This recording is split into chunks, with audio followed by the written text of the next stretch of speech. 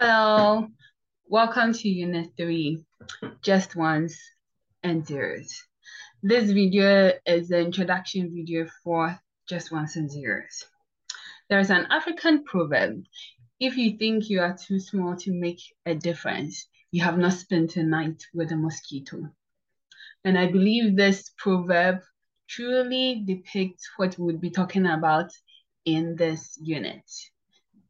Despite the value of ones and zero, they make a big difference in computing.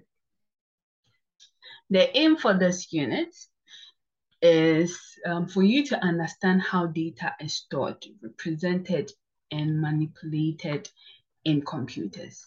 In Unit 1, we talked about computers and the history and how they evolved, right? Where it started and where we've gotten to.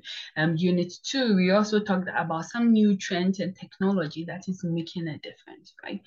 All this is about computers, and computers actually store and manipulate data. So it is important for us to understand how computers do that. And if you've ever wondered, how is the computer actually reading and dealing with this information, this unit will help you answer that question.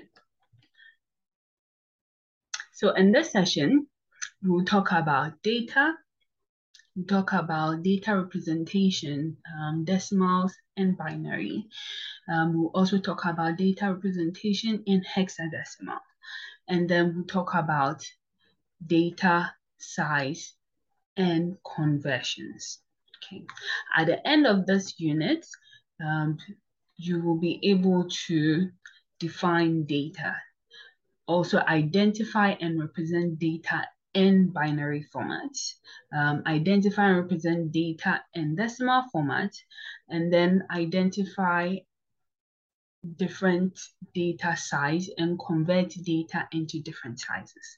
Then you also get to identify and represent data in hexadecimal format.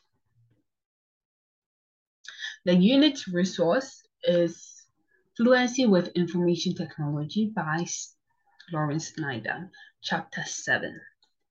Now, let's begin.